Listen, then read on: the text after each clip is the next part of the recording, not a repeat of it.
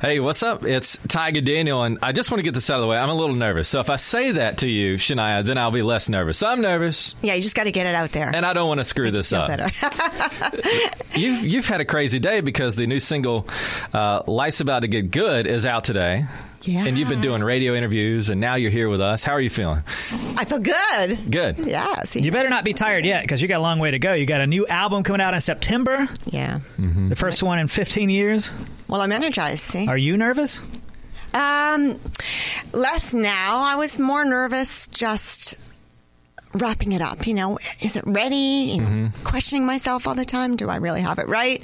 Once you let go of it and you close that chapter, it's like, okay, well, it is what it is. And now I just got to hope everybody enjoys it. And, you know, so far everybody seems to be reacting really well to Life's About to Get Good. So,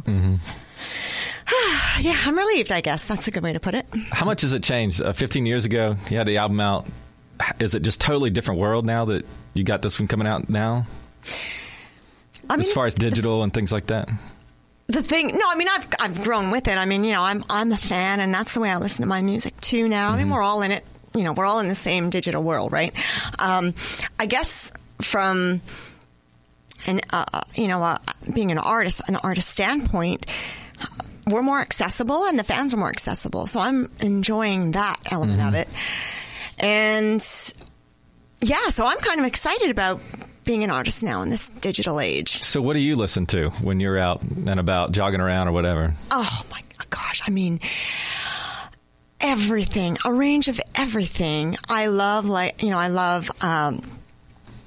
rap, I love soul, I love country, I love folk. I mean, maybe not. I wouldn't jog to folks. I mean, maybe folk's not a good one to put for jogging. But jogging to folk music. I know, but like, I really love Rufus Wainwright, but like when I have to zone out and get into, I don't know. Music is my drug. So you know, and like you said, you know, you put on.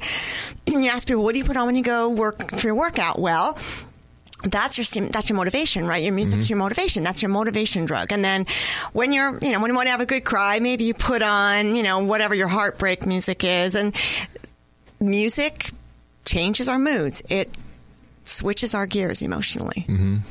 I saw you when you performed in Nashville a while ago, and I almost brought that up. But then I thought, whenever people like you come in and you meet somebody, they always want to tell you about the time they saw you. Right. Well, I'm sure you get so sick of that. What does a while ago mean? Like, what does that mean? When you were in Nashville ago? And you were on that, you got on that saddle. So that's not so long ago. Yeah. Yeah. So why I bring that up is because Billy Ray Cyrus was here a while ago, and somebody got up and they were like, "Oh, we saw you back in 1997," and I bet you get that all the time.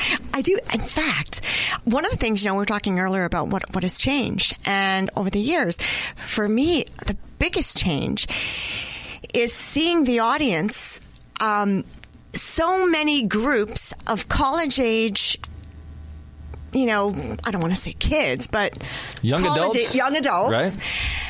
Who, and I'm thinking, where do all these people in their 20s come from in my shows all of a sudden? They were the kids from years ago. They were, you know, the 5-year-olds, 6-year-olds, 3-year-olds, whatever.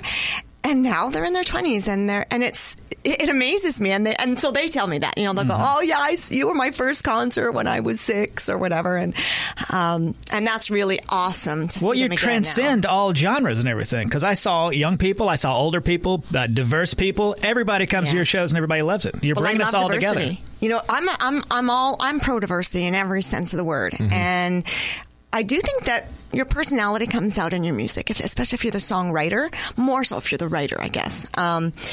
It's just inevitable. You know, you're putting yourself in there, and even if it's, it's not a conscious thing, but yeah, I like diversity. I love, as a fan, I love, you know, various styles of music and various types of artists. Shania Twain is with us, and you wrote all the songs on your upcoming album. Yes, I did. It was a very independent thing. You work too much. You got to take it easy. You're making me tired. You know, songwriting's not work. Songwriting is, it's relaxing. It's fun. It's everything. I love it. I enjoy it. So that, you know, that's not working too hard. But it was a pressure deciding to write it all myself. That I admit to that, because you know, I mean, all the onus is on me, you know, as far as the songwriting quality goes. So, yeah, I did take that on board, but it was something I had to, you know, prove to myself or do for myself. So we'll look for that in September. But today, the single is out. Life's About to Get Good. Shania Twain, thank you so much for sharing part of your day with us. Thank you, guys. We're Tyga Daniel.